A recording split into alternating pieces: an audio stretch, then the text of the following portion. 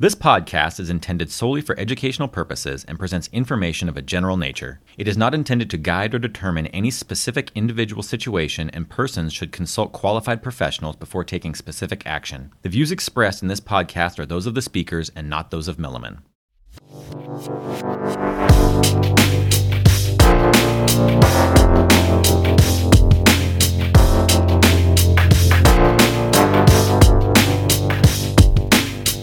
Hello, and welcome to Critical Point, brought to you by Milliman. My name is Nina Lance. I'm a principal and the director of Milliman's Employee Benefits Research Group, and I'll be your host today.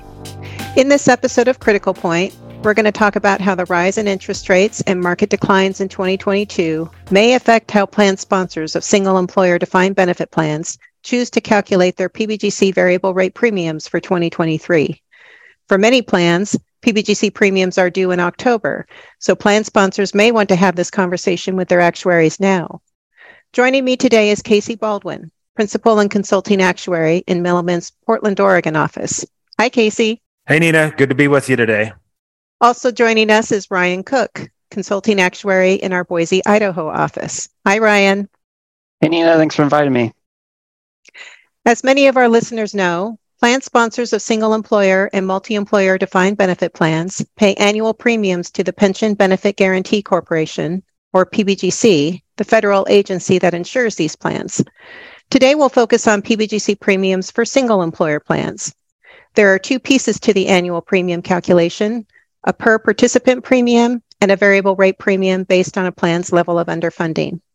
Ryan, can you describe what the variable rate premium is? Sure, Nina. So as you mentioned, it depends on the underfunding level of the plan. So if a plan's fully funded, then there's no variable rate premium. But for those that have a funding shortfall on a PBGC premium liability basis, then the PBGC charges those plans 5.2% of that shortfall each year.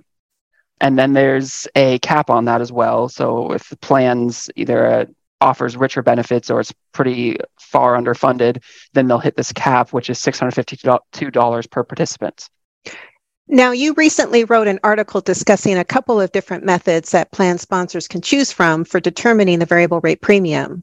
Can you take us through those? Sure. So as I mentioned, the variable rate premium is based on the underfunded level, and that's based on a PBGC specific measurement of the plan's liability. And that PBGC measurement, it's very similar to what's used for funding purposes, but the main difference is the interest rates that are used. The PBGC offers a couple of different methods on what interest rates you can use to calculate the liability. The first that a lot of plan sponsors may be using is called the alternative method. Under that method, it follows the plan's funding election, but it doesn't incorporate the interest rate relief that was first introduced with the Moving Ahead for Progress in the 21st Century Act back in 2012 and has been extended since then.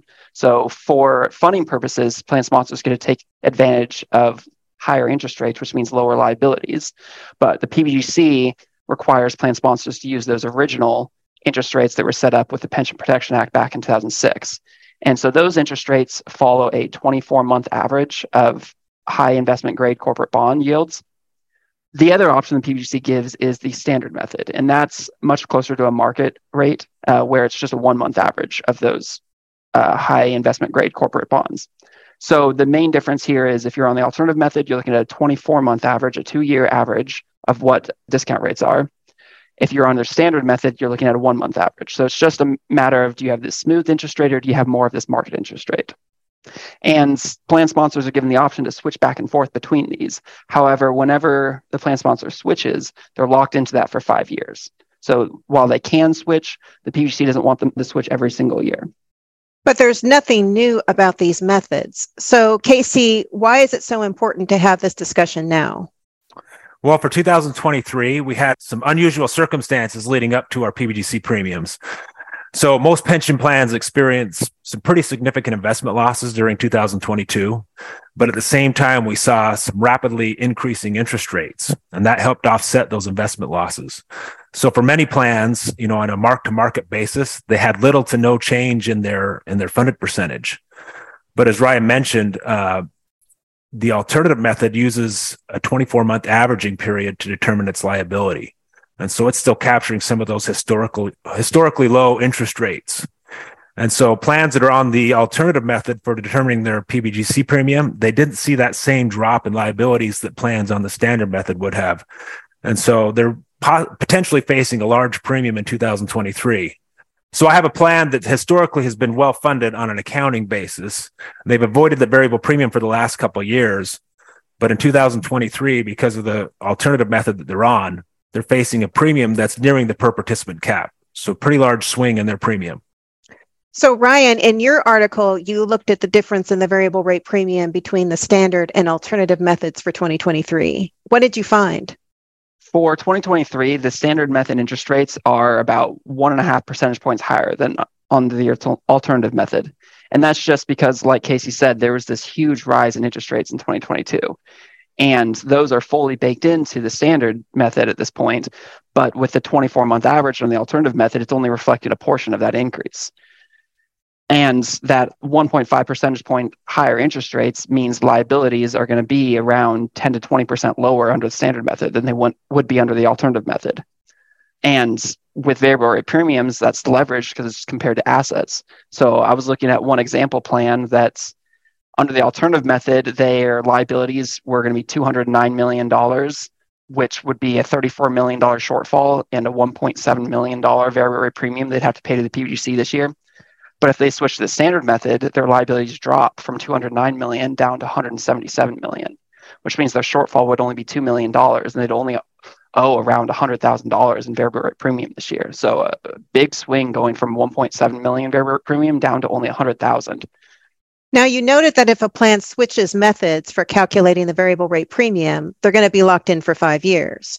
So is now the right time to be making the change, or is it better to wait?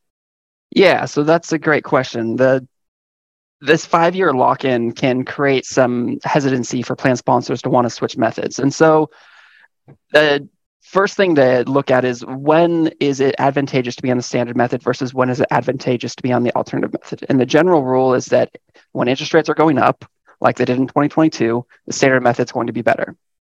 However, with the flip of that is that when interest rates are falling, that's when the alternative method is going to give you lower premiums. So the risk would be that if a plan sponsor switches now and then interest rates fall over the next few years, then over the next few years, they may be paying slightly higher variable rate premiums than they would have if they stuck with their prior method.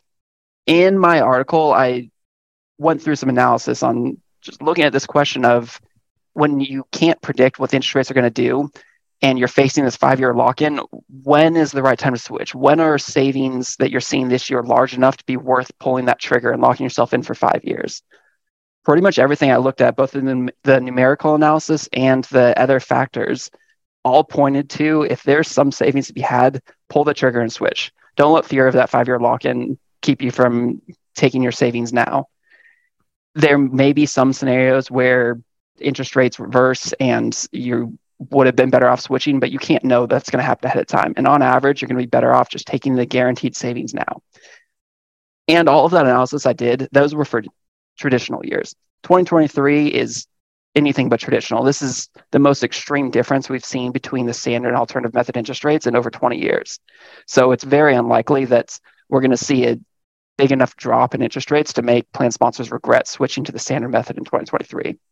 Especially since we're already halfway through 2023 and we haven't seen any drop in interest rates. They've been more or less level. So 2024 is looking like it's going to favor the standard method as well. So switching to the standard method sounds like a great choice for 2023 for plan sponsors that are eligible to make that change. But what about plan sponsors that can't switch in 2023 because of the 5-year lock-in? Casey, in your article, you explored another option to help lower the variable rate premium for a plan you work on. What was that option? Yeah, so Nina, that option is actually going to the full yield curve, and you do that for funding purposes. But the PBGC allows that full yield curve election to be recognized for premium methods. So plans that are within that 5-year window, they can make that election on the funding side of things, and it will impact their premium. It'll give them somewhat of a result that's similar to the standard method because it's just a 1 month average they use for the full yield curve. But if you switch to the full yield curve, won't that raise the minimum required contributions for funding purposes? Maybe it could, but we're not sure about that right now. What plans are doing, though, Nina, is when they switch to the full yield curve, they're effectively giving up the interest rate relief that was provided through recent legislation. And so what plans are really doing right now is there's some savings available to them on the PBGC side, but that comes at the potential of risk exposure to interest rates. So if interest rates drop, that's what plans are afraid of by going to the full yield curve. It's worth noting, though, that the risk isn't as great as it was before. Like you mentioned, interest rates are a lot higher than they have been over the past 10 years, which makes the interest rate relief have much less impact on plans. And with the recent legislation that increased the funding amortization period from 7 years to 15 years, even if interest rates do fall, plan sponsors still get to spread any shortfall that gets created over a full 15-year period. Plus, with how many plans have moved their investment allocation heavily into fixed income over the past couple decades, moving to the full yield curve, while it does expose their liabilities to interest rate risk, a lot of plan sponsors are already hedging out that interest rate risk with how they've invested their assets. So this really just moves it so that their assets and liabilities are moving in tandem. What about plans that still have a meaningful amount of equity exposure? Does going to the full yield curve make sense for them?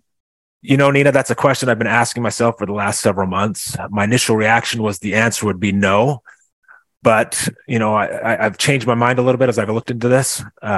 Obviously, I knew there was some savings for plans by going to the full yield curve immediately, but that comes with the risk of some potentially large contributions, or at least I thought so, down the road. So I happened to look at this for a plan that has 40% of their assets still invested in equities. And I was anticipating seeing a result where their contributions would increase significantly by going to the full yield curve. But as we got into that and did a stochastic study, we found that it had little to no effect on their anticipated contributions over the next 10 years. So that was quite a surprising result. I think in our case, we have a plan with a large pre-funding balance, a plan that's pretty well funded at the moment. So I think there's a lot of factors for plans. If you're just dismissing the opportunity to save on PBGC savings this year just because you think your plan might have some interest rate risk, I think it's worth looking into before you make a final decision. Now, PBGC premiums are due 9.5 months after the beginning of a plan year. Normally, premiums are due on October 15th for a calendar year plan. But since October 15 lands on a weekend this year, premiums are due on October 16. Casey, when do plan sponsors have to make their decision on the method used for the variable rate premium? Nina, I think that's going to vary by plan. Obviously, you mentioned the October deadline. Certainly, you want to have that election done if you're going to make that change before you submit the filing. But another date to consider is September 30th, and that is when your AFTAP certification is due. So if this election to go to the full yield curve affects that AFTAP, you're going to want to make that before 9/30, or at least consider the impact that it would have on your plan. And the last thing I'll mention is that for plans that switch methods with the PBGC, that election to change is disallowed if you make your filing late. So we're encouraging all our plans to get that filing in on time to avoid, having the headache of or potentially losing out on savings. Well, there's a lot here for plan sponsors to think about, and they may want to consult with their actuaries about what the best method is based on their plan circumstances. Thank you, Casey and Ryan, for taking us through this. For more information about what we talked about today, please visit milliman.com to read the recently published articles on PBGC premiums by Casey and Ryan. You've been listening to Critical Point, presented by Milliman. If you enjoyed this episode, please rate us 5 stars on Apple Podcasts and share this episode with your friends and colleagues. We'll see you next time.